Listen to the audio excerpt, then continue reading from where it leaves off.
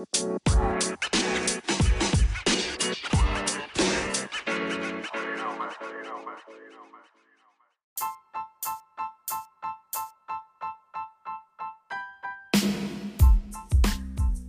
everybody, welcome to episode 15 of Junior Golf Keys. I'm your host Matt, and happy Thanksgiving. Today is Thanksgiving Day, if you're listening to this on the day that it's posted. So I hope that you guys are having a great week. I hope you're having a great day, spending some time with the people that you care about, whether it be friends or family or all of the above. I've got a really special guest this week.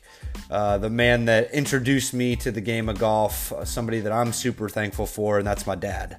Had a chance to sit down and talk to him when I first started my podcast a while back. I asked him if he would ever consider being on. He was kind of, a little bit iffy about it. Wasn't really sure what this whole thing was all about. I've had a chance to listen to some episodes. I brought it back up again, as Thanksgiving was rolling around, and he graciously agreed and just had a blast chatting with him and kind of reliving some memories. Golf is one of those games that, builds a lot of memories, builds relationships really well. And it's definitely done that for my dad throughout the years. So Dad had a very successful career growing up as a young player.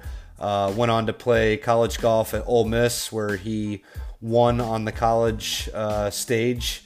His junior year of college, won his first tournament.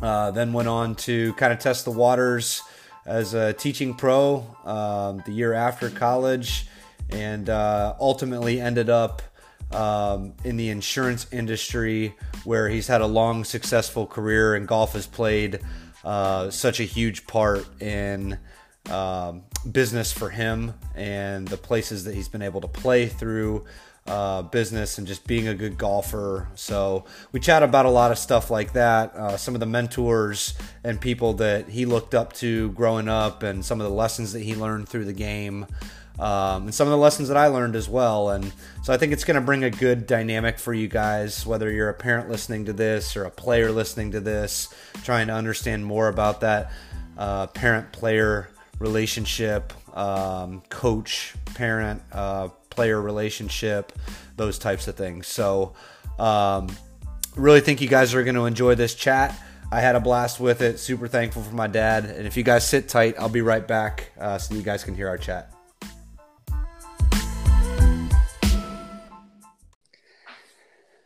All right, guys, welcome back to episode 15 of Junior Golf Keys.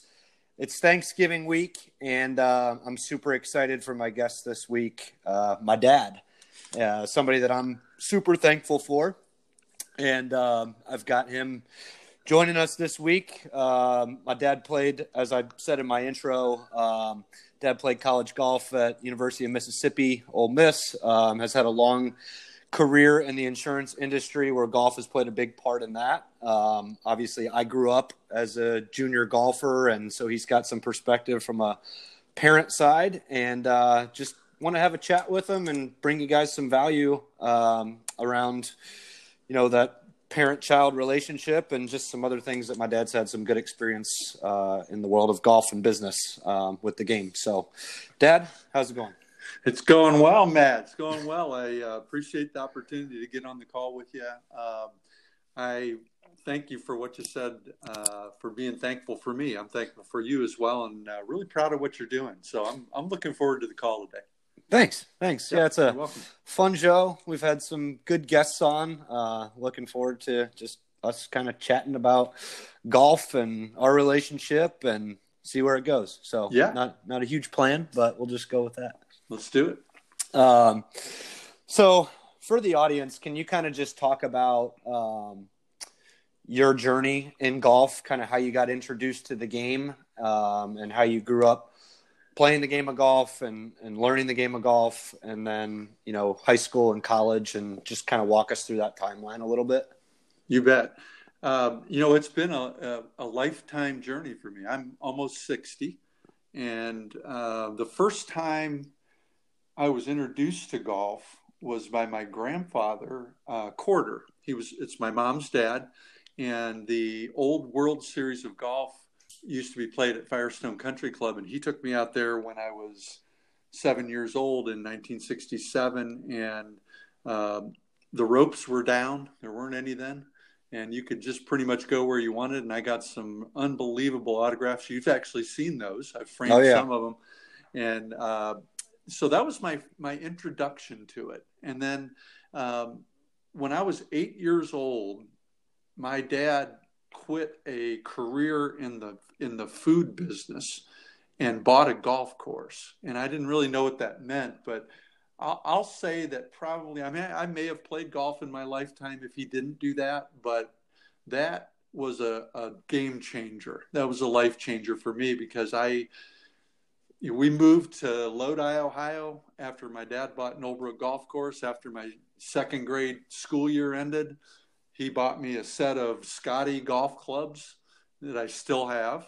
Mm-hmm. And the first time I touched those clubs, he said, I got a lot of work to do. They were building a business, he and my mom.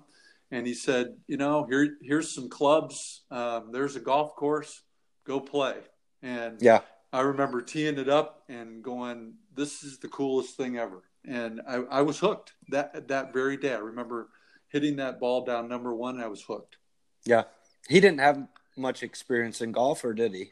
He did not. He played a league over at a little municipal golf course in Akron, and that's all I know about it. He was a really high level bowler, so he had considered the professional bowling tour at one time, so he was really doing that a lot. But he did play a golf league, and it was probably more he was a manager for a food chain, and I think it was probably a company league, something like that. But we never talked about golf. So okay, yeah. Yeah, it's funny. You talk about that trip with Grandpa Quarter out to Firestone. It's hard to help people visualize that board that you have down in the basement, but it's pretty cool. I mean, I think I can remember some of the names, but the way that it's set up, it's really neat, guys. There's a bunch of different signatures of names that you can recognize, you've got Jack Nicklaus, and is Palmer on there? Who are some of the people? Yeah, Arnold Palmer, Ken Venturi's on there. Johnny Miller in 1967 had to be only in his early 20s. He's in there. Yep. Tommy Bolt, who was at the other end of the spectrum from Johnny Miller. He was about ready to retire at that point. So, lots of great. Lee Trevino's on there. Bobby Nichols, who was the head pro, but also a really good PGA player at the time, is on there as well. And I know what you're leading up to. So right in the middle, this is a frame of probably 2 feet by 3 feet. Yeah. Right in the middle is R.J. Quarter. And that's my grandpa. Yeah. And the story behind that is there's a big oak tree by the 9th green at Firestone, and it's still there because I played there this summer and showed the guys I was playing with the tree. And my grandpa had a pretty good sense of humor.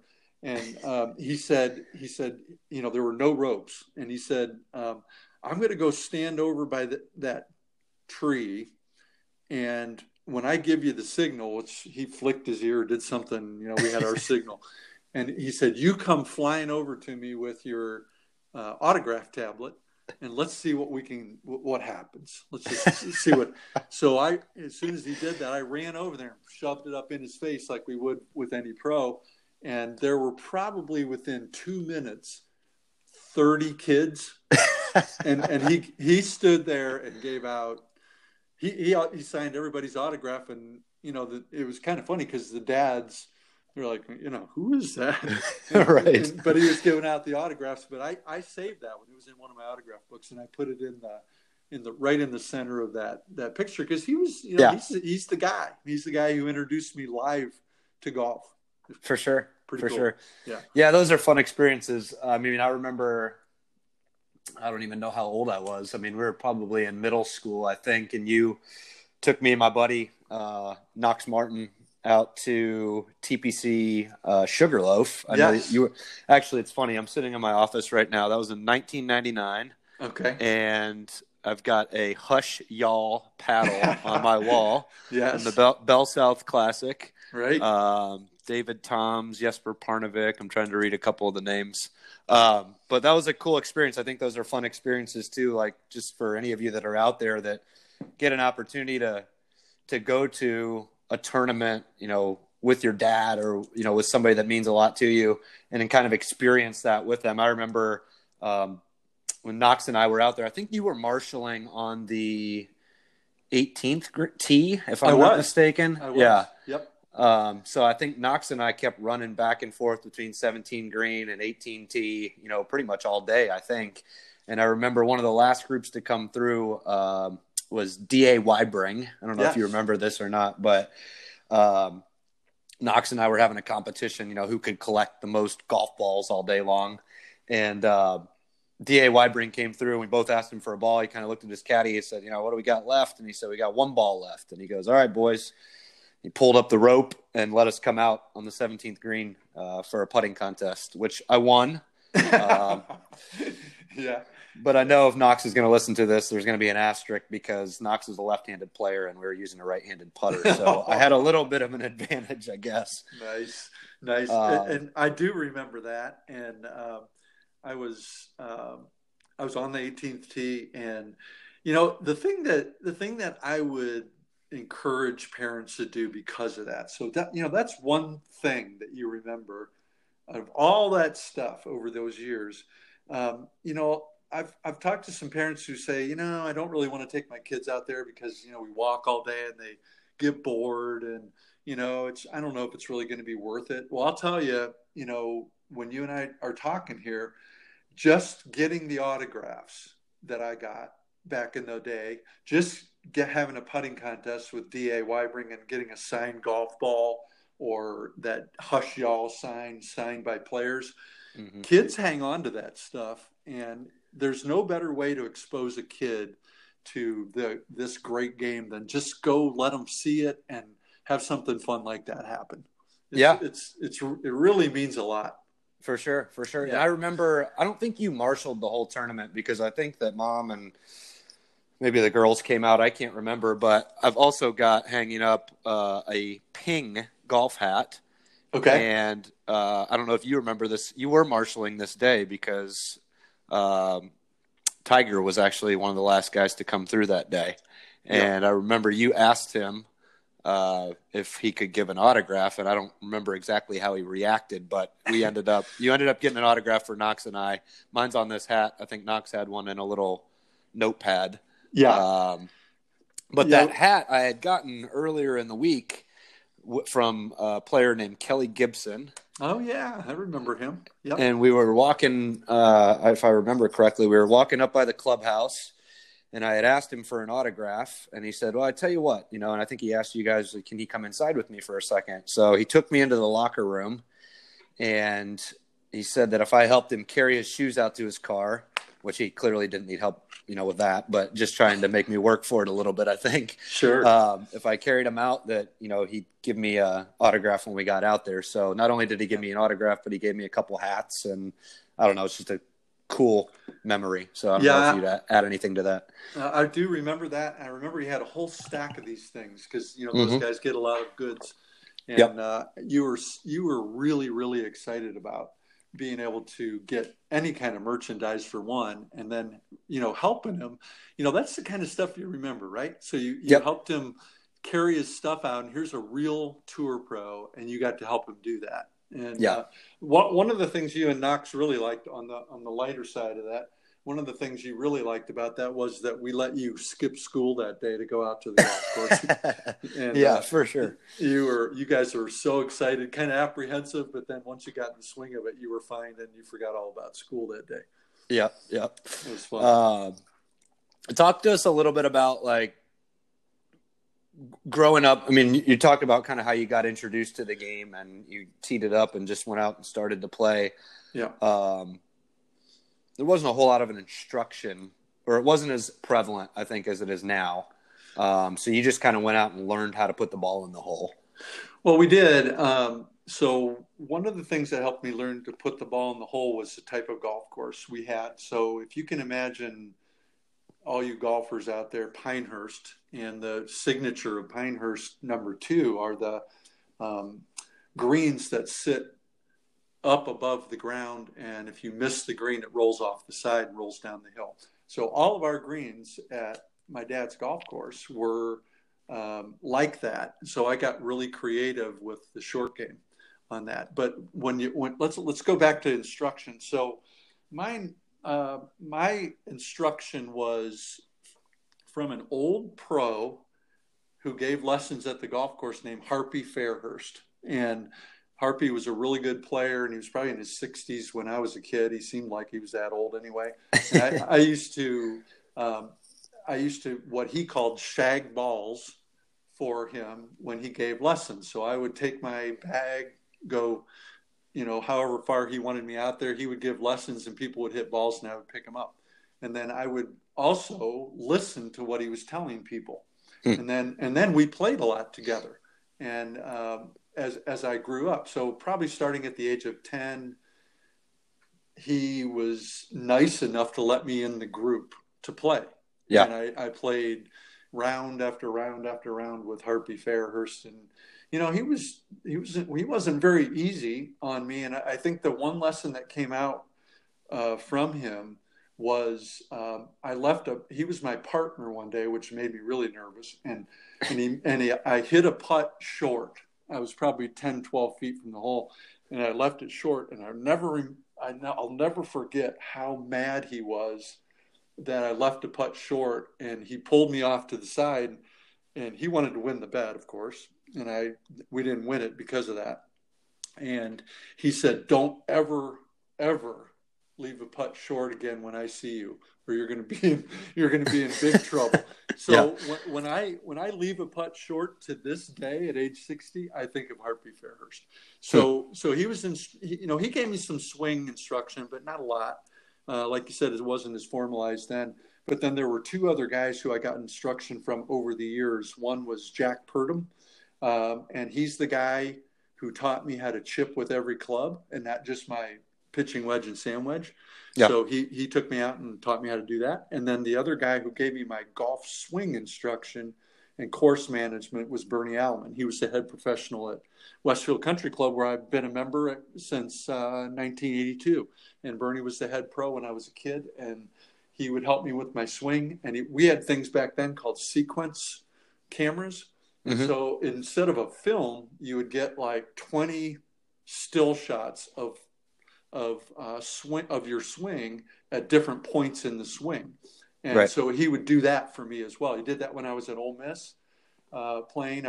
We'd send it back and forth. And then he also spent hours and hours with Bernie in his living room talking about the round that day and what would I have done different and how did I react to this, et cetera, et cetera. So he helped me with my management. So I had some, whether formal or not, I had some pretty good instruction. Yeah. I definitely want to get into talking about your relationship with Bernie, but want to kind of talk about, well, before we get into that, you mentioned Westfield. It's the course that I grew up on. They're in the process of remodeling right now a little bit with the North course. The South course just opened in the summer. We got to play the member guests together. That was awesome. Looking forward to coming back next year to right some wrongs. yeah, we're gonna win this one. But you've had an awesome career at Westfield. I had a call with Mark Scott and just wanted to double check some numbers. So you've won the club championship there 11 times. You've won the match. Correction. Uh-oh. I've won that 13. Sorry, I have to hold. Mark miscounted them. I'm going to have to call him back. You got to yell at him about that. Whoops. Yes. So 13 times since 1982. So that's what, 37 years? 37 years, and actually 12 of those years I didn't live here. I was in Indianapolis in a marketing position, in Atlanta in a marketing position. Right. So, yeah. So over half of them. Over half. Not a bad track record. No, 7 match plays, is that correct? 7 match plays is correct. And 3 Big Tens? And 3 Big Tens, yeah. And the Big Ten is a tournament where we start with 10 players on number 1, and one player gets eliminated every single hole. And you get to the final hole, and there are 2 of you, and you fight to the death at that point in time. Yeah. So you met Bernie out there in what year when you first started? He was the head pro there at the time? Well, I met Bernie when I was a kid, before I knew anything about Westfield Country Club. My dad knew of it because he used to borrow equipment from Westfield to use on Knowlbrook, our golf course, because we didn't Yep. have the type of equipment. So I'll tell you the story about how I met him and uh, tell you how I decided to be a member at Westfield even when I was 10 years old. So I came over to Westfield Center one day with my dad. And we were borrowing a mower, and I was 10. I remember it. And we drove down North Leroy Road, the road we live on now, the road you grew up on. Mm-hmm. And we drove into town, and every house was perfect. Every yard was perfect. And I'd never seen anything like it. And I said, Dad, I don't know what these people do around here, but and then we also got to see the golf course in our little drive around town. He was showing me around. Yeah. So I'd seen the golf course, and it was the most beautiful thing I'd ever seen. And I said, I don't know what these people do around here, but I said, I'm going to work here and I'm going to play at that golf course when I grow up. and so we went into the pro shop, and my dad and Bernie got to be really good friends. I don't know how or why or when, but they were really good friends. And that was evident to me when he was standing there talking to him. And that's when I met Bernie. And at that point in time, my dad and he worked something out. And Bernie used to come over to Knowlbrook on occasion when my dad would call him, and he would take me out and teach me things. And he had a different types of topics. You know, one was the swing day, one was a short game, one was, hey, how would you play this hole? And why would you do it that way? And what do you know, those kinds of things. So he was that was an early introduction at age 10, very early introduction, but it lasted until Bernie died at a pretty early age in his 50s from a pretty bad disease that he had. Yeah. Yeah. So what kinds of things did you guys like talk about? Because I mean, I remember you telling me stories about, you know, him making you call him after every round and walking through it. One of the things that, I don't know, for me, it's super challenging, but you're really good at it. And I've always kind of like wondered how you were so good at it. Like you could pull around from 20 years ago and tell me every single shot that you hit. And like for a while it was like, do I just not care enough? And I've tried to do it and I just can't do it. So, I mean, I don't know. Is that something that helped you with that? Just being able to visualize and remember and those conversations? You know, I never thought of it that way, but I would say definitely yes, because here's the typical day. So I played when I was a junior player, and then through high school, I played probably, I don't know, 8 tournaments a summer. And then I played lots of practice rounds. And then I practiced a lot. And Bernie asked me when I started competing if I wouldn't mind coming to talk to him after I competed. And I'm talking about every round, like round 1, round 2, round 3. And then, you know, after it was over.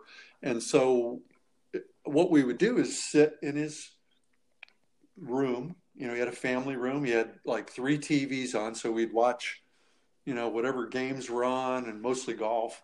And he would sit there, and he had kind of an uncomfortable stare, and he was perfectly patient to sit there while I came up with the answer, and he didn't get uncomfortable. I mean, it could be 5 minutes, and he would just wait for me to answer the question. But his questions to me were, tell me about your round today. What'd you shoot? Yep. So I'd tell him that. As soon as I started saying, you know, I had 75, but he'd say, no buts. Just tell me what you shot, and tell me, you know, what you were thinking. Did you have any parts of your round where you lost your composure? Did you have any parts of your round where you got so excited to be playing well or to have made a birdie that you lost your composure and it hurt you? And then walk me through every hole. This guy, I mean, can you imagine you and I sitting there? I've done it with people, but I went through every single shot. Now, I didn't give it a second thought because I thought, well, that's what everybody does. They just talk to you about every shot. Well, most people won't do that. He went through every single shot with me and said, well, why would you do that? And why would you do that? And so I'll tell you one really good example. I have two examples of things that really I remember from him. If you don't, do we have time? Oh, tons of time. Okay. So I was telling him around that I had a pretty good score. I don't remember where it was or what I shot, but I was going through the round saying, hey, there was a right-hand pin on this hole, and I cut it in there. Then there was a left-hand pin on this hole, and I cut it in there, and I, kept it on this side of the fairway and cut it back to the middle. And so he let me go on and on like this for a while, and he had these really deadpan lessons learned statements for me. So I felt really proud about being able to move the ball, which there's some merit in that. So we get to the end, and he said, I only have one comment. Just remember this. There's never anything wrong with a straight shot down the middle, ever. Yeah. And then he just stopped talking. and I didn't know what to say, but I got it.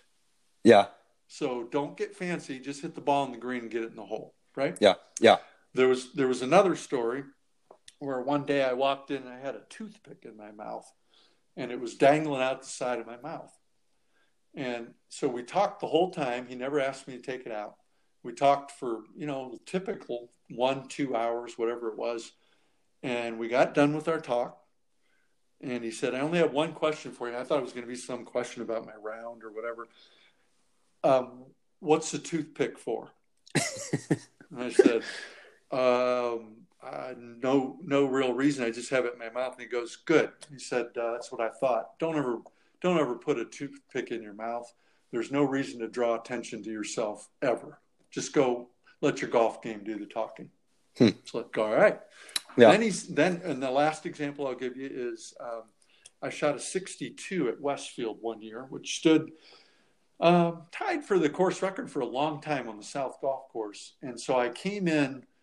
This was when I forget how old I was, but I came in and talked to him, and he said, what'd you shoot today? Actually, no, this was a 64. This was the first time I got real low on the South. Yeah. The 62 came after I was at Westfield Companies. Shot 64, came in the house, and he said, what'd you shoot today? And I said, 64. And his, not very typical for him, his eyes kind of raised. He was like, oh, all right, well, have a seat. Yeah. Tell me, his only question was, because he wanted to see if I was getting to be a good player. His only question to me was it luck, or can you do it again? And can you repeat that? Yeah. And I said, I was old enough then to ask the question. I don't understand your question or why you're asking me that. Yeah. And he said, if it was luck, then you're not making the progress that I thought you would. If it was something you can repeat again because you hit good shots, now we're making progress. So those things I always remember all those things. Yeah. Do you remember how you responded after that? To the golf or to just to him once he explained the question?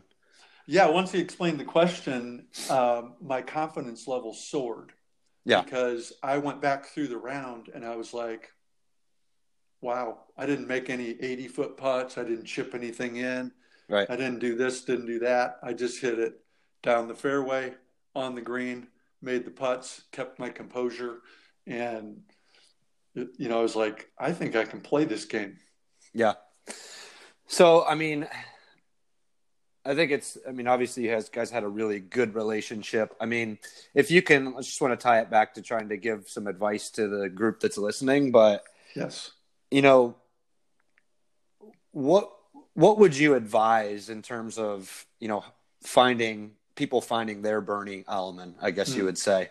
How do you find somebody like that? For you, I think it's maybe a little bit of serendipity, right? But yeah, at the same time, I think so. If you're seeking somebody out and you're trying to, find somebody that you can confide in and share everything about, with your round and, get some advice. I guess just why is that so important for a player? Well, it's so important for a young player to be able to identify with somebody older that they really admire, which I did. Mine, again, I think your word serendipitous was perfect, because I don't know how I ever met him or how, if I ever would have, but I think it was destined to be. Yeah. Now, in today's day and age, there's a lot of different ways that kids are exposed to golf. One is a private country club setting like you were exposed to. So there's a little bit of a built-in avenue for that. If there's a head professional or assistant professional there that Right. you can go see and get lessons from, and just build that relationship and build the confidence. There's the public golf piece of it. And I can tell you, growing up at Knowlbrook, I mean, this golf course wasn't the finest golf course in the world. It wasn't that well known. It was 9 holes. But I did, there's always somebody at these golf courses that will like to help a kid, boy or girl. And that was Harpy Fairhurst for me. I mean, he was there. He saw that I could play. Good teachers and good mentors will seek out the kids who, one, have some talent, and two, want to work. And as soon as they find somebody who wants to work at it, they latch onto those kids like you wouldn't believe. And that's where some of those relationships are too. I'm really, really encouraged by the First Tee organization. They are bringing kids in to that organization and exposing them to golf, they being the men and women who volunteer their time. And those men and women are really, really good role models from what I can tell. So Yeah. there's another avenue. You could do the simple thing if you're a parent and just ask. If you notice that a kid has a really good role model, and they really like going to talk to them, ask them who it is. Sure. I wasn't the only one in Westfield. Greg Meadows, John Griffin, Brad Weaver, Matt Robinson. We were all the kids that we were Bernie's guys. And Yeah. we were the group, and he saw something in all of us and helped us all. Yeah. So there's just a lot of different ways to do it. But I mean, if you're just absolutely drawing a zero on that as a parent, go ask somebody and say, I want a mentor for my kid. Yeah. And that's outside of me. And who would that be? Right.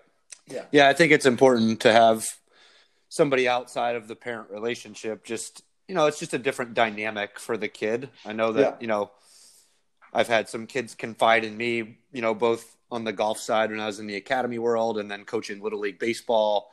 Yeah. It's just a different relationship. So sometimes parents, the kids, just feel more comfortable, and that's not a diss to the parent. That's just it's a different relationship. Maybe it's a smaller age gap. They don't view the person as an authoritative figure, maybe. Right. So they're a little bit more comfortable, just to kind of tell the truth sometimes, which, I mean, telling the truth is important, but, sometimes with feelings, I think that kids can maybe hold back feelings for fear of disappointing a parent or something like that. So I think that happens. And then, on the flip side of that, though, you have people like Justin Thomas, and players like that whose mentor is their parent. So that's a really valuable resource too.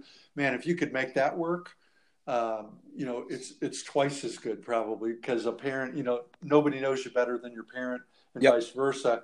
And boy, if you can get that relationship going, and I know there are parents out there who are really, really good at that.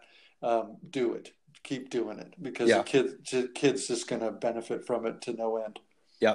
I just had that conversation last week with Max Moldovan, who was on the podcast. Sure. And his dad's a teaching pro, and they live on the course that he grew up on. And so he has had that type of a relationship too with his dad growing up. Yeah, that's cool. It doesn't happen as often as you think, but boy, when it does, it's really neat.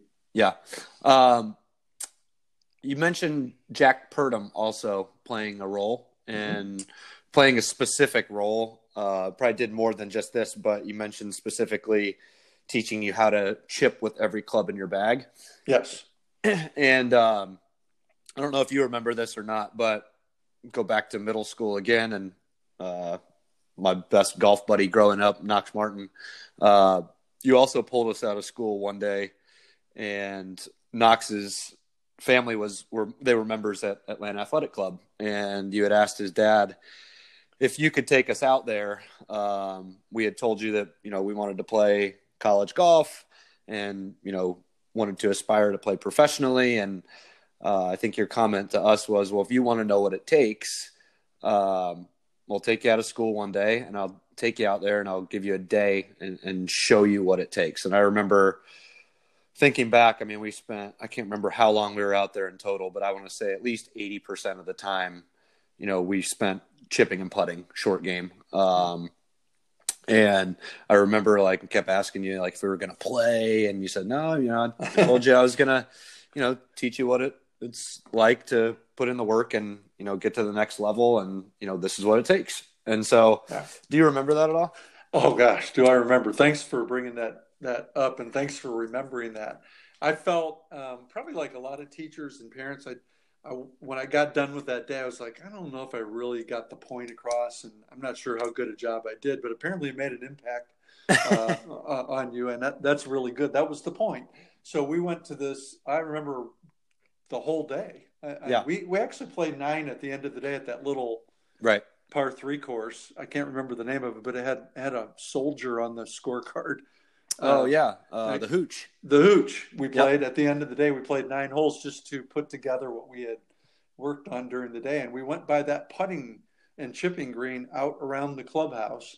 Mm-hmm. And we just tried all kinds of different kinds of shots. And the point I wanted to make with you that day was, and I don't see it enough today, nor did I see it a lot in my age group, was the amount of time you need to spend to perfect your game and your craft. And it's okay not to want to do that. Just be ready for somebody else who worked at it harder to have a little more success at it at times. It could happen that way. And I remember actually my my work ethic around that came a lot from Bernie Alman again. He told me 2 things when I was starting to get into the game at 11, 12, really getting into it, and I knew I wanted to play. He said, be the last person at the golf course, because then from a confidence standpoint that nobody else worked harder than you that day. But remember, even if you leave the golf course in Ohio at dark, in another time zone, somebody else is still working. So you need to decide how long you want to stay. So he told me that. And then he said, always spend at least 50% of your time on your short game. Yeah.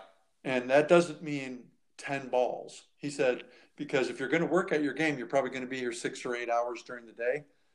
If you practice 8 hours that day, practice at least 4 hours on your short game over and over and over and over. And, I've always used that approach, always. And the leaving before dark creates a little bit of a competitive edge. I think he wanted to see who's the toughest, because I'll tell you, I've gotten really, really furious out at the golf course when somebody was still there and they wouldn't leave and I wanted to leave. And so I stayed, and I thought, well, you son of a gun, I stayed longer than you did. I'm going to be better than you. Yeah. And it was a total mind game with Bernie. It was a confidence builder. Yeah. Yeah. I just saw recently they broke down what the tour players, where they spend their time when they practice. And it's funny, a lot of the high-level players that I've interviewed on here, junior players, professional, collegiate players, just asking them where they spend their time. Very few of them are spending a lot of time hitting balls on the range. Yeah. Their practice time is short game, and they're making, games with themselves, games with a buddy, just competing, short game wise. And then they go out and play, and they figure out how or, they create different shots while they're out on the golf course. There's some different ways that you can do that by hitting two balls and you have to play the worst one. Oh, yeah. Or, yes. Or only, only playing with a specific, like number of clubs. You get to pick 3 clubs and that's what you have to go play with and you just go figure it out. So, the short game is just so important. Oh, what I was going to say about the pros is, they break down their time. I want to say it was like 70% of their time was, it was probably about 65 or 70% of their time was spent 120 yards and in. It was like 15% was spent with their driver. And then the remaining, 10-15% was spent with their irons. So it was just interesting to me. And I actually had a kid one day tell me, super high level kid, has won on a very big stage, multiple big stages, told me that he didn't really practice his short game because if he could just hit the ball well and work well enough on his iron play, he wouldn't need his short game. What would you say to that kid? Oh gosh, I would say that might work for a while and it'll work on some days, but from a consistency standpoint, that's not going to work. And from a longevity standpoint, that's not going to work at all because as you get older, you lose a little bit of your physical ability and your coordination. And so that ball striking has to be substituted by a really, really good short game as you get older. And so I would say that's a path of destruction. I really will. I mean, you look at guys like DJ, Dustin Johnson on the tour. Yep. He was really, really good on the tour when he came out. However, he wasn't where he wanted to be. And there you can go research how much time he's now spent on his 120 in the last several years. Yeah. And he catapulted to number 1 in the world. And he attributed it all to the improvement in his short game, not his ball striking. Yeah. I was doing a analysis of my year. So it's cold and going to start snowing up here in Ohio pretty soon. So we're kind of wrapping up the season. And so I looked at my scoring average, which was 74.45 this year. And I looked it back and wasn't real happy with that. So I looked back at my habits over the summer. Yeah. And I did not spend 10% of my practice on my short game this summer because I was trying to hone some swing things that had gotten out of kilter. But I with a normal short game, my normal short game a year ago, my scoring average would have been right at the 71 level, not 74.5. So perfect example. And I think your kids, if they trace their stats, are going to find out when they go around, they could hit the ball the exact same way every single round that they just shot a 74 on. And if they had a decent short game that day, they would have been under par. Yeah. Yeah.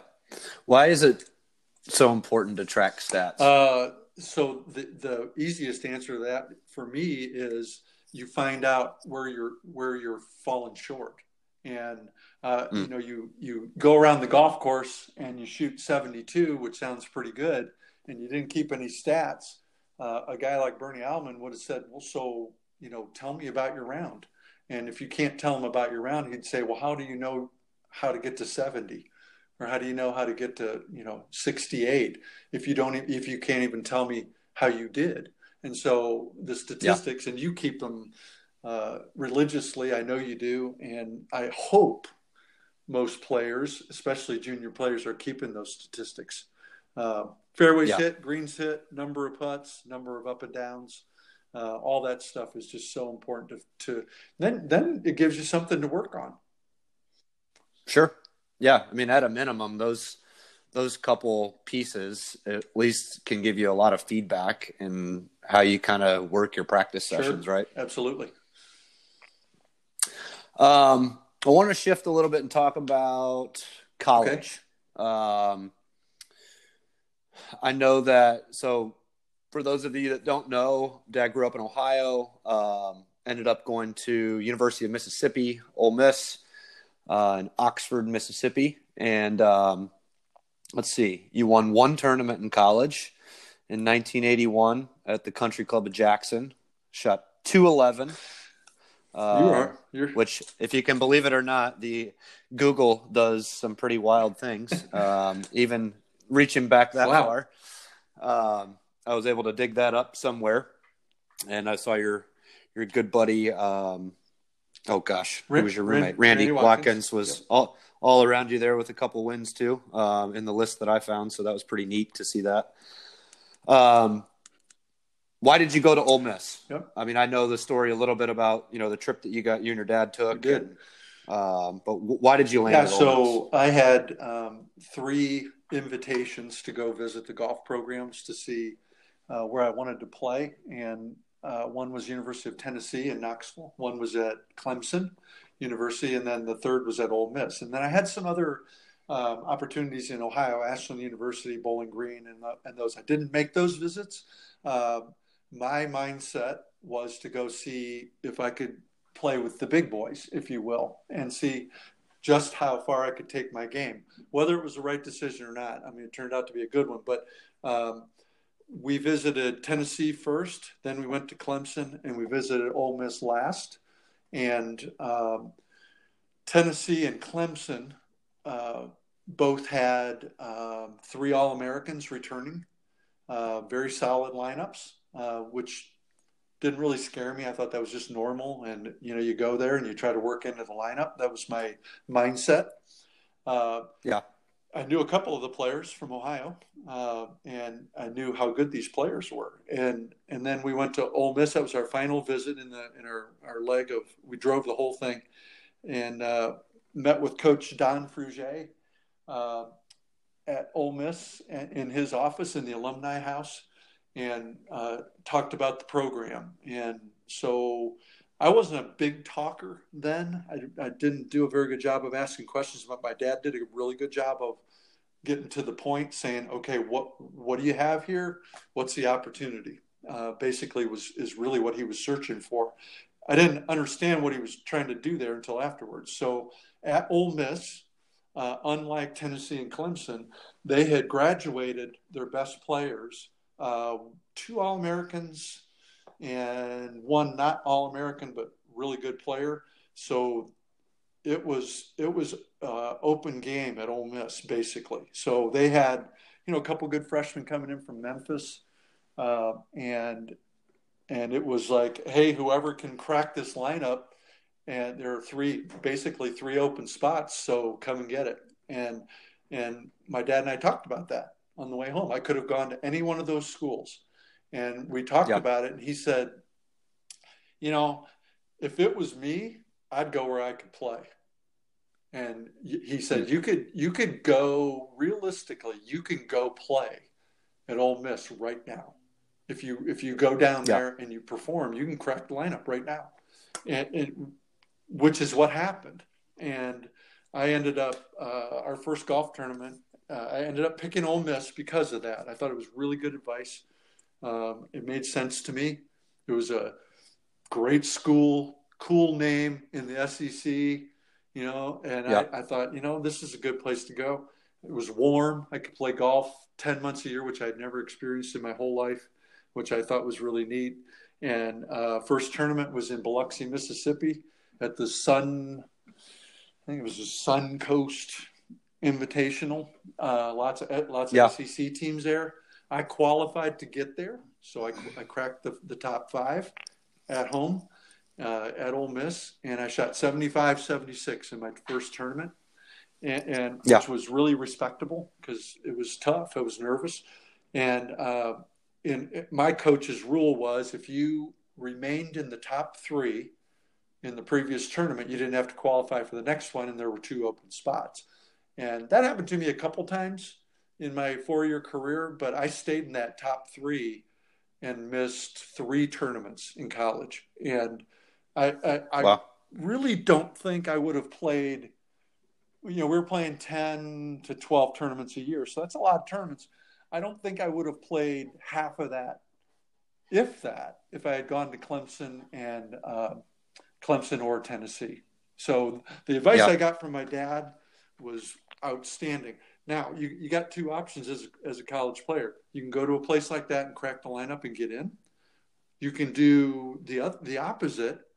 Go to who was a young man you just interviewed, Moldovan. Max. He's Max going to Moldovan. Ohio Yep. State. They're really good, so he's going to have to really he's going to have to bring it when he comes there. And then you got Sure. you got Duke, you got Stanford, you got all what you've got. Had Cannon from Alabama. He's going to Alabama. I mean, that's so many. I mean, tough you pick one. any SEC school, Auburn, and you're going to be good. Yeah. Anything on the West Coast in that area out there, just really, really strong. So you got two choices, but boy, if there was a way you could a golfer, man or woman, going into these college programs could look back and say, okay, could I play? And then make a decision based on that partly, they might play more tournaments. And that's the idea. That's what you want to go there for, right? Yeah, for sure. Was there ever anything in your head, like when you were making that decision around just school environment? Like if anything ever happened and I got injured and I wasn't going to play golf anymore, like, is this somewhere that I would be going to school? For sure. So, the one thing I really liked was just the school itself. Really neat old South school. It was a culture that I wasn't used to. It was just friendly people. That Southern drawl that the girls had just melted your heart. So I love that. But there was also a very good business school. And in my freshman year, in second semester, I started some of my major classes. So I was in marketing and management. Yeah. So I was in accounting, and I remember Mr. Perry being just the greatest guy in the world. Mr. Malone was my finance teacher, and he was really neat and really helped me. I just loved the whole thing. So I would have stayed there. I think I would have stayed there. Yeah. I want to talk a little bit about. Are you? Time? I can take as long as you want. Okay. Definitely want to talk about business and stuff, but I want to kind of jump back or continue with college, and I want to kind of shift to myself for a second. So I, for a long time, especially like the industry that I work in now, where I was recruiting junior players in the academy world, and now I'm working on building a professional tournament on the Korn Ferry Tour. I get asked a lot if I played college golf somewhere. And I, until recently, and when I say recently, probably over the last 3 weeks, I've never really said it in the way that I've shifted to saying it now, because I was a little embarrassed by it. Yeah. Meaning I always would kind of respond and say that, I just decided not to play, which is partially true. But the truth is, and we've actually never really talked about this, so I guess we'll break down that wall. But just I think it gives some good insight to kids and parents that are out there. That's why I want to share it. But the truth is, I was out there. I was going to walk on to Eastern Kentucky University. We took a trip together. We visited a couple of schools. Liked Eastern Kentucky, thought I could have a decent shot of walking on and playing there. So I ended up deciding to go there. And first day of tryouts, I go out. I think I was maybe 4 under through 8 holes or something like that. 3 under maybe through 8 holes. Just started off really hot and I ended up shooting 81. I can't remember exactly what I shot. And I called you an hour after I got done with that and said, hey, I don't think I want to play golf anymore. I want to join a fraternity. And so yes, basically I just packed it in and I quit. Okay. And so I hadn't really accepted that until recently, over the past few weeks. As you know, I've, been going through this, fitness and mental toughness challenge, and it's kind of opened up my eyes to a lot of things, that have just kind of helped me come to some truths in different areas. And this was one of them. So, I'm just kind of curious because I don't remember your exact response, but I never really felt like you were mad about that decision.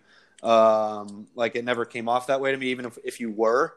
So I'm just kind of curious, like when I made that phone call, like what what was going through your head, and why did you react the way that you do? Yeah, or you and did? I will tell you, I was not mad at all. I was curious, like, okay, all right, and you know me well enough now. It's like, there are lots of things you can do, and you the way I treated that situation. If you were 12 and you just didn't want to play golf anymore, I would ask you why, and just go down that path a little bit. When you're 18, I mean, you're a man at that point in time, and you're deciding what you want to do. And I got a chuckle out of because you already had a plan, and it was like, I think I might have laughed on the phone call. So you told me you shot 81. I remember that, and you said, I don't want to try for the team. I'm not going to play tomorrow because I think there were 2 qualifying rounds, maybe. I'm not going to play tomorrow.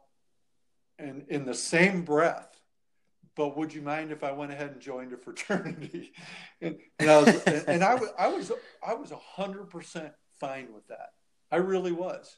I wasn't disappointed in you. I didn't think anything bad of you.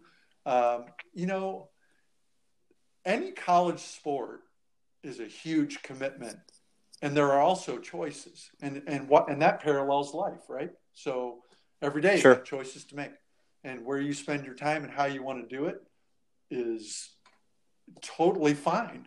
I mean, as long as it's not destructive.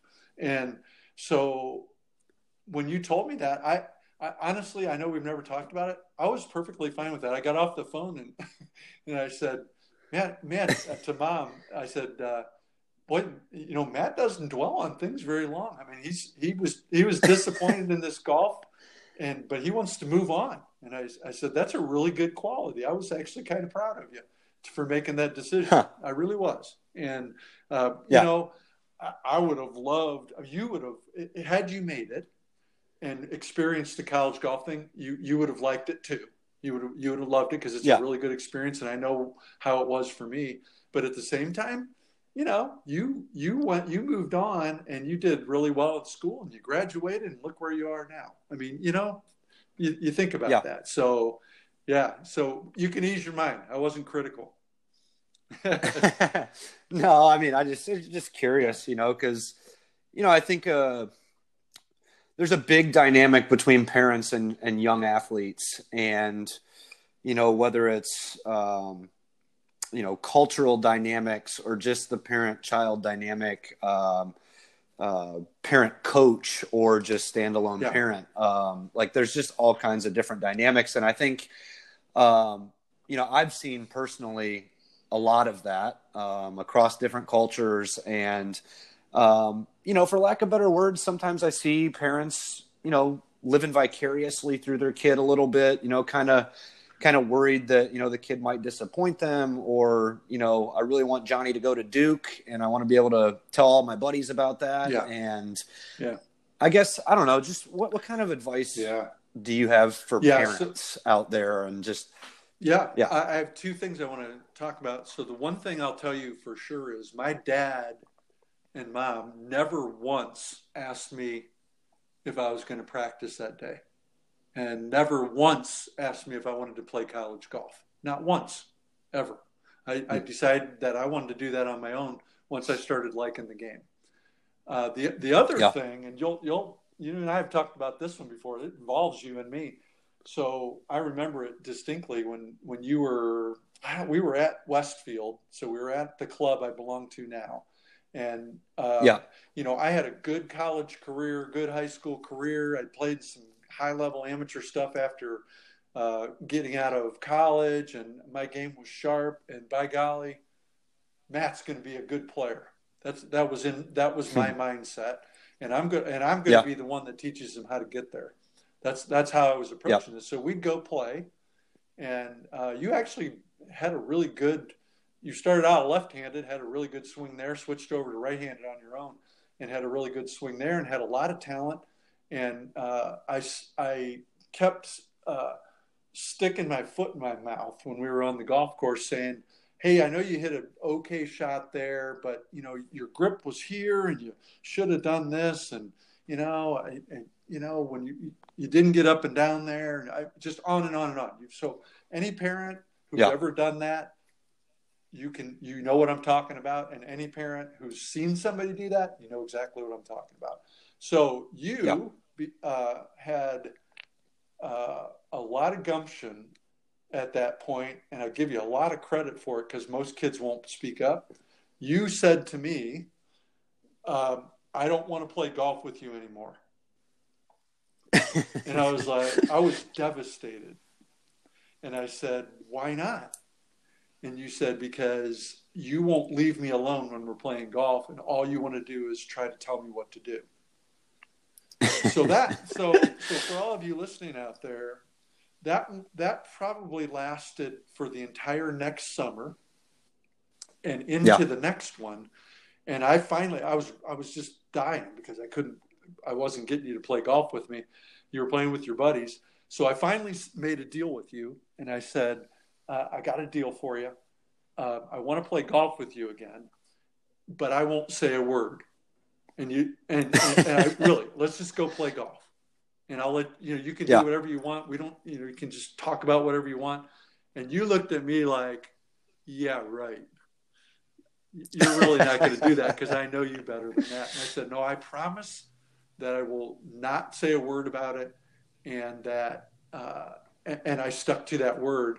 Well, you and I played a lot of golf after that. And we enjoyed it. We loved playing golf. I love playing golf with you, and it seems like you love playing golf with me still. And we really enjoy each other's company. If you wouldn't have spoken up, I think I would have lost you on the golf course. I think I do. I would have. And I think it's sad when that happens because it's going to happen to somebody. Yeah. So, I mean, like looking back, that's an easy thing to talk about and kind of reflect and stuff like that. But in the moment, like, how do you keep from doing that? Well, you don't do it in the moment. You do it as a conscious decision before you even go. And if I had decided that was going to be my approach, like I did after you told me to take a hike, then I would have never said anything derogatory to you, and you would have never known the difference. And there's a good quote out there, and I don't remember who said it. Somebody like Ken Venturi, or I don't know, it could have been Sam Snead or somebody like that. And they said, if you have a junior player and you're playing golf and they want to go hunt for frogs in the creek on number 2 during your round, go let them hunt for frogs in the creek on number 2, because that's what they're going to remember about golf. Yep. Just keeping it fun. Exactly. That's the bottom line. Yeah. Any other advice that you would give to parents? Of course, the parent has to be the encourager. So, the flip side of that is always being the sounding board if they want to talk about it. And I think the way I would approach that is just like Bernie did with me. Hey, tell me about your round today. And if you don't want to talk about it, then that's fine.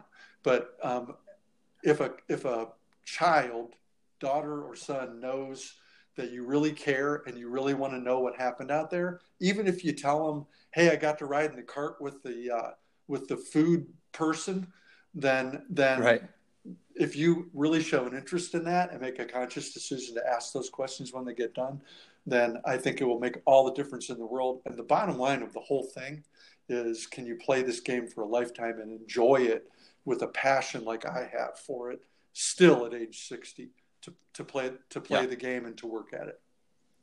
Yeah, for sure. I think that's good advice. Thank you. I want to shift a little bit and talk about golf and business. So, I mean, you came out of college, you were the head pro at Westfield, which is the course that you still belong to, for 1 year. And you decided that that's not what you wanted to do. So I think the reason I want to talk about this is 2 weeks ago, I had the director of the PGA Golf Management Program from Eastern Kentucky on, just because I wanted to give this community some ideas around there are careers in golf. There are different ways that you can use golf in business.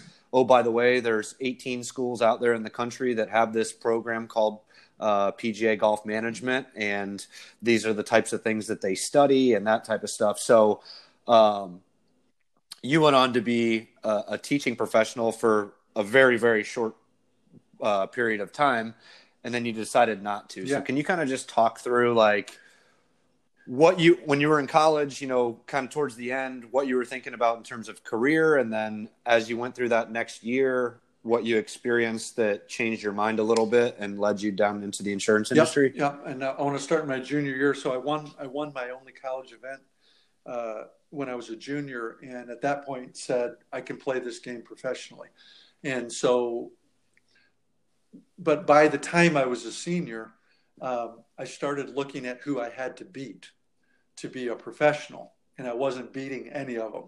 So I decided before I graduated, that I want a really good business career because the business world fascinated me and it fired me up. So I wanted to be a businessman, whatever that was. So I had a marketing and management degree when I graduated, and hired on actually right down the road from where I grew up at an insurance company. And I hired into the insurance company as an insurance marketing trainee. I actually didn't come into it as a golf professional, but Bernie Alman was the head professional at that point in time. And he was going to retire within, I think it was about 18 months of when I got there. And the CEO of the company thought we were very similar in demeanor and our mannerisms and our dealings with people. And he asked me if I would be interested in training for Bernie's job. And I said yes, because I admired him so much, Bernie, that is. And so in 1984, I was the head golf professional, went through the apprentice program partly, taught lessons, worked in the pro shop, did everything you would do at the club level to be the golf professional. And I was given an opportunity to say, did I like it or not at the end? And I did not. Yep. It wasn't for me. I had grown up in the business.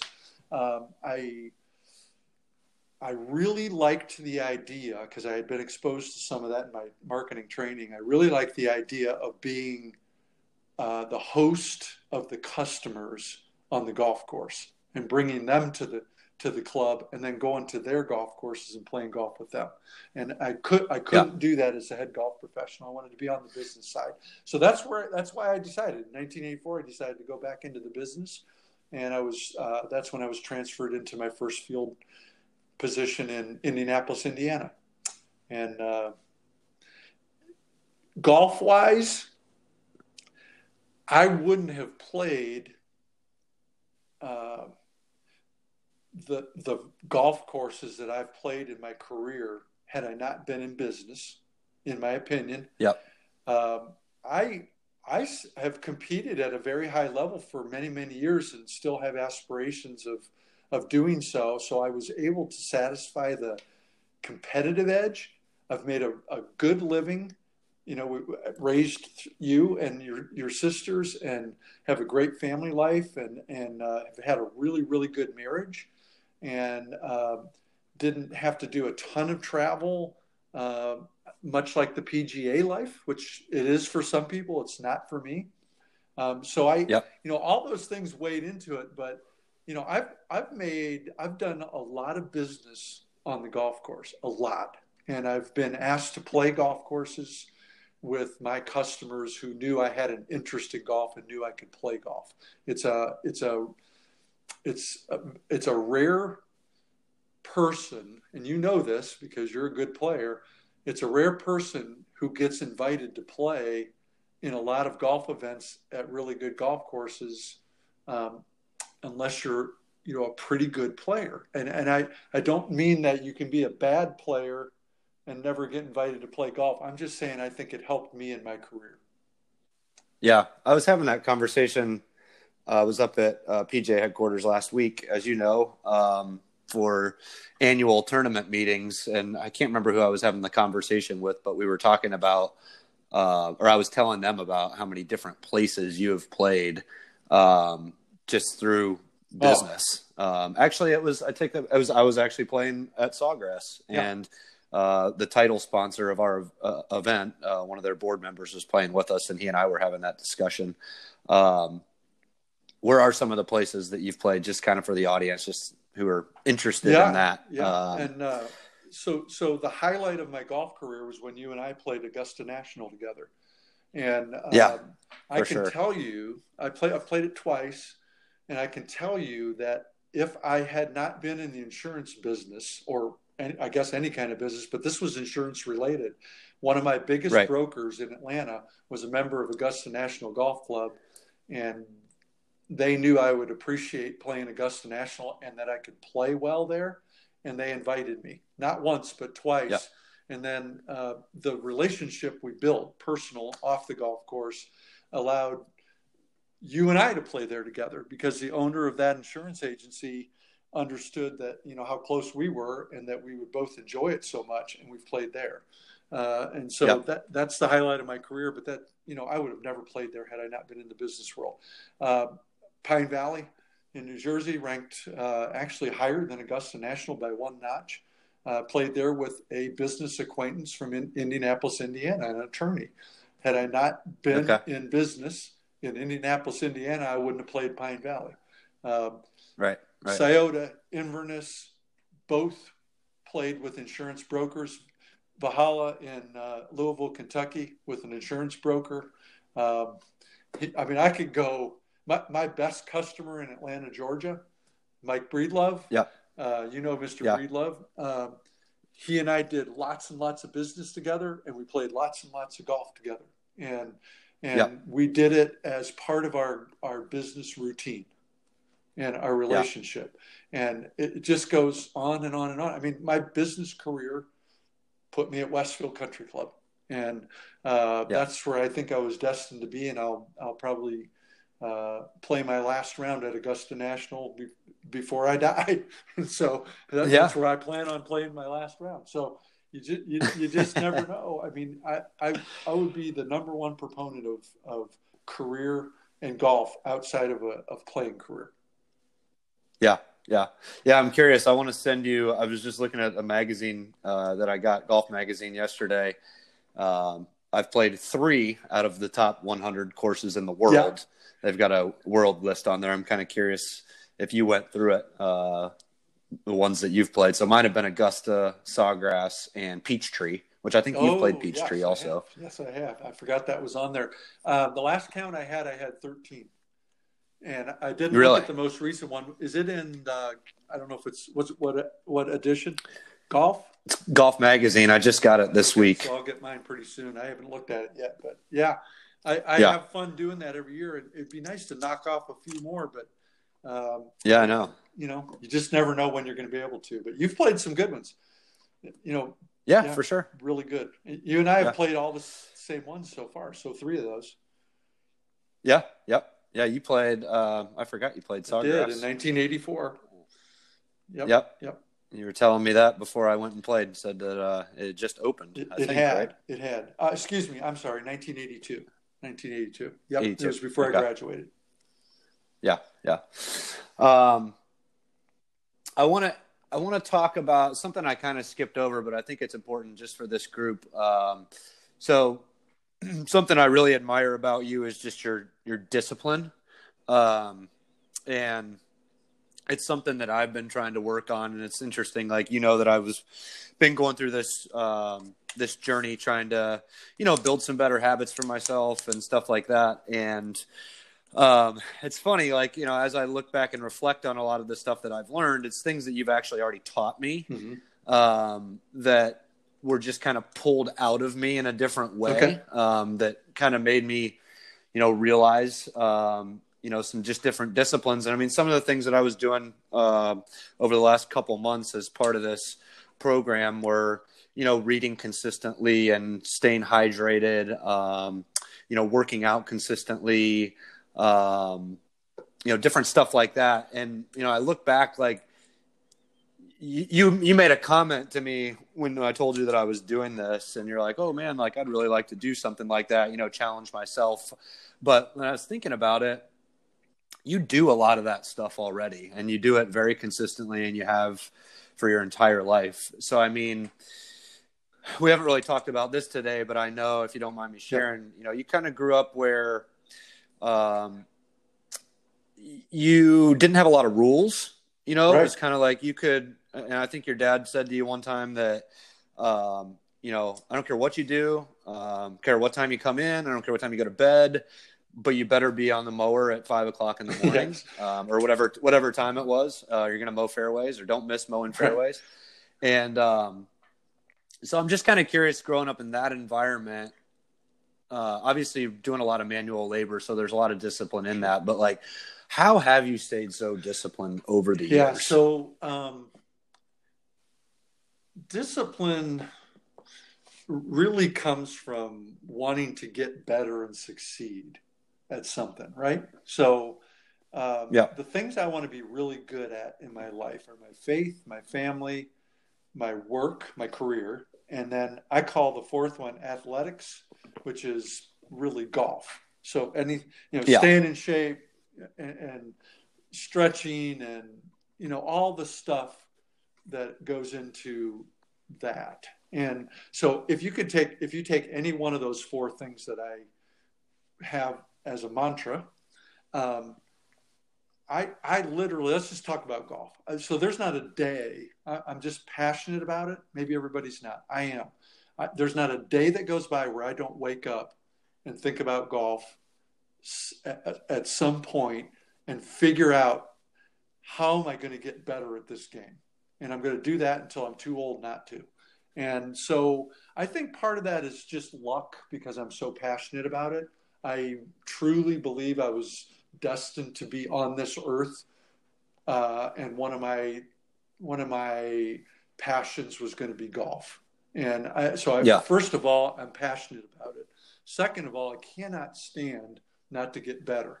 And so I'm always, I'm looking at, you were surprised a month ago when I said, hey, I'm looking at different putters. I've had the same putter for 25 years. And your only response was, why? Well, I'm looking, so I didn't average the number of putts I wanted to average this year. Why is that? I don't know, whatever reason it was. So those kinds of things caused me to discipline myself. So as you get older, I'll be 60 in February. You just naturally lose your physical ability, and mine's not real evident yet, but it's there. And so I'm trying to outrun this inevitable deterioration in my physical ability.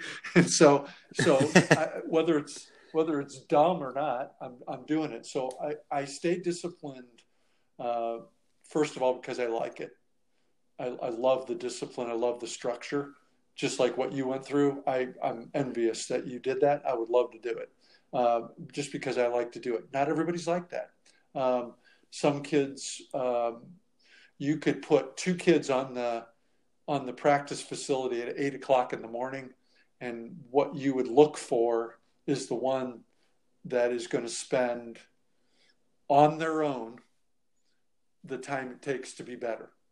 And it could be a passion. There's not a parent. I've coached kids, and there's not a coach or a parent that's going to make the kid shoot 500 free throws and love it, but the one who shoots them and doesn't have any instruction from anybody or any rules is the one you're probably going to end up saying, this is the one that I want on my team. And so I first of all, I like the discipline. To sum up, I love the discipline of it.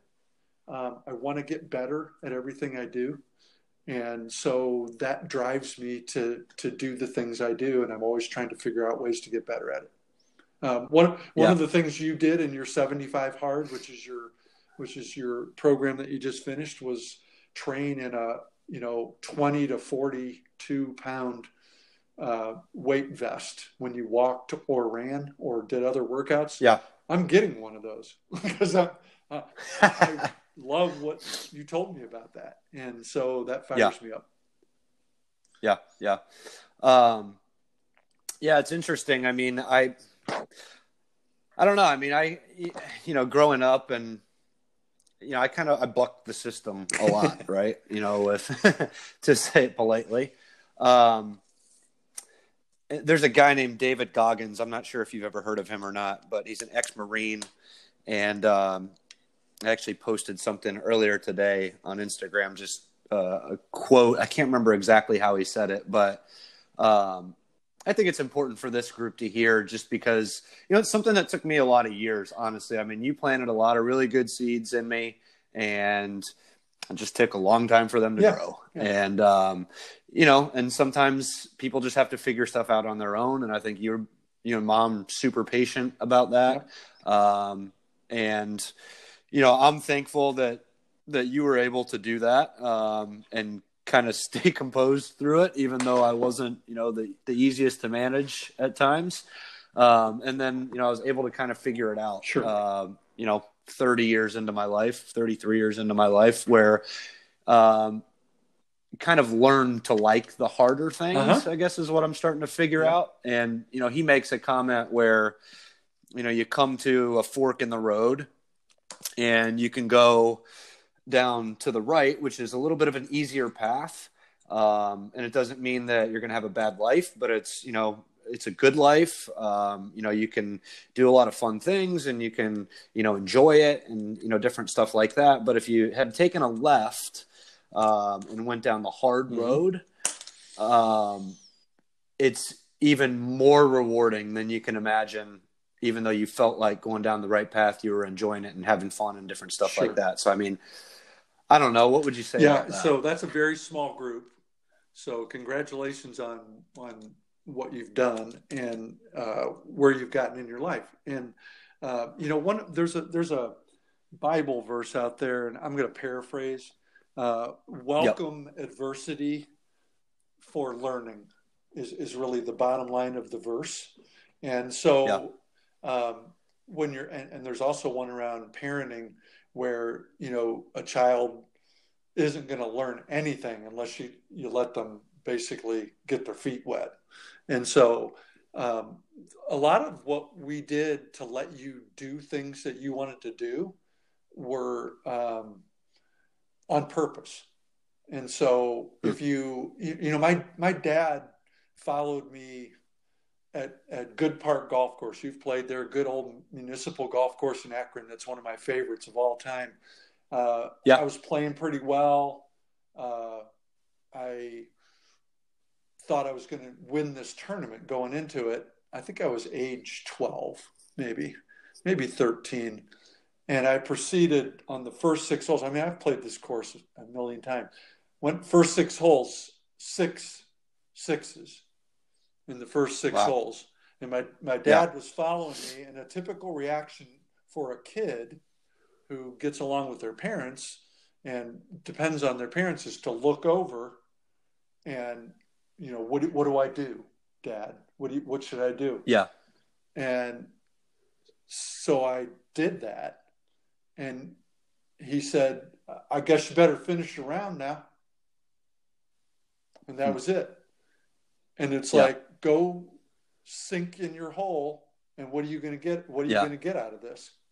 And so I remember that lesson distinctly. It was on the back 9 at Good Park. I started on 10, and 10, 11, 12, 13, 14, 15. I was at 36 after 6 holes.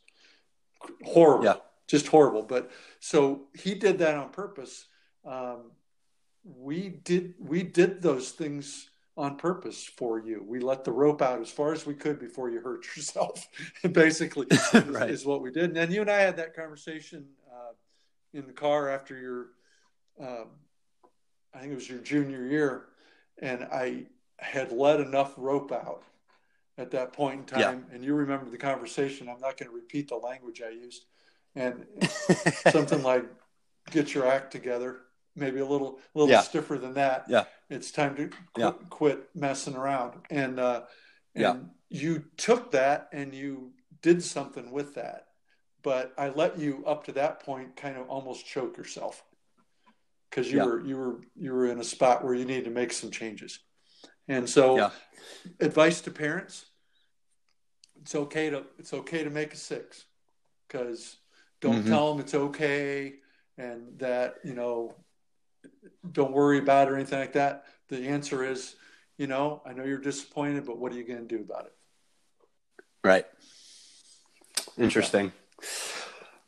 Well, that's really all I've got, honestly. I've really enjoyed this. It's been fun. It has been fun. I've really enjoyed talking to you. I learned a couple new things about you today. And I hope you learned a couple new ones about me. That's the idea of this. But for sure, really welcome the opportunity to share. I really do. The golf has been I have hair standing up on my arm right now talking about golf. Literally, I do this. It happens every single day. I can't wait to play the next time I get a chance. Yeah, so, Well, you guys book your trip and get down here. We will, and we'll tee it up. All right, sounds good, Matt. I've enjoyed talking to you. I love you, and we'll talk to you soon. All right, thanks, Dad. Love you too. See ya. All right, bye.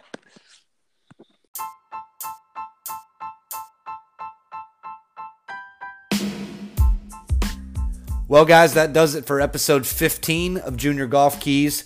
I really appreciate you guys tuning in. Obviously, this was a very special week for me, special interview for me with my dad. Had a great time chatting with him.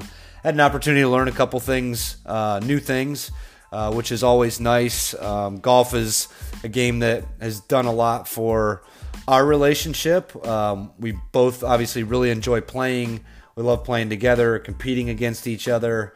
And so super thankful that I had the opportunity to bring him on and share some of that stuff with you guys, because I think it's going to provide some value just for those parents and players out there as they kind of continue to navigate their journey in the junior golf world and in their relationships as parent and child. And hopefully you guys were able to take something away from some of the experiences that my dad and I have had. So if you did take away some value from this show, please share it. Please leave a review. Also, make sure that you subscribe so you don't miss out on some of the exciting guests that we have coming up. Really looking forward to that as we move towards the end of the year. And really appreciate you guys tuning in. So hope you had a great Thanksgiving, and I hope you tune in next week for another episode of Junior Golf Keys.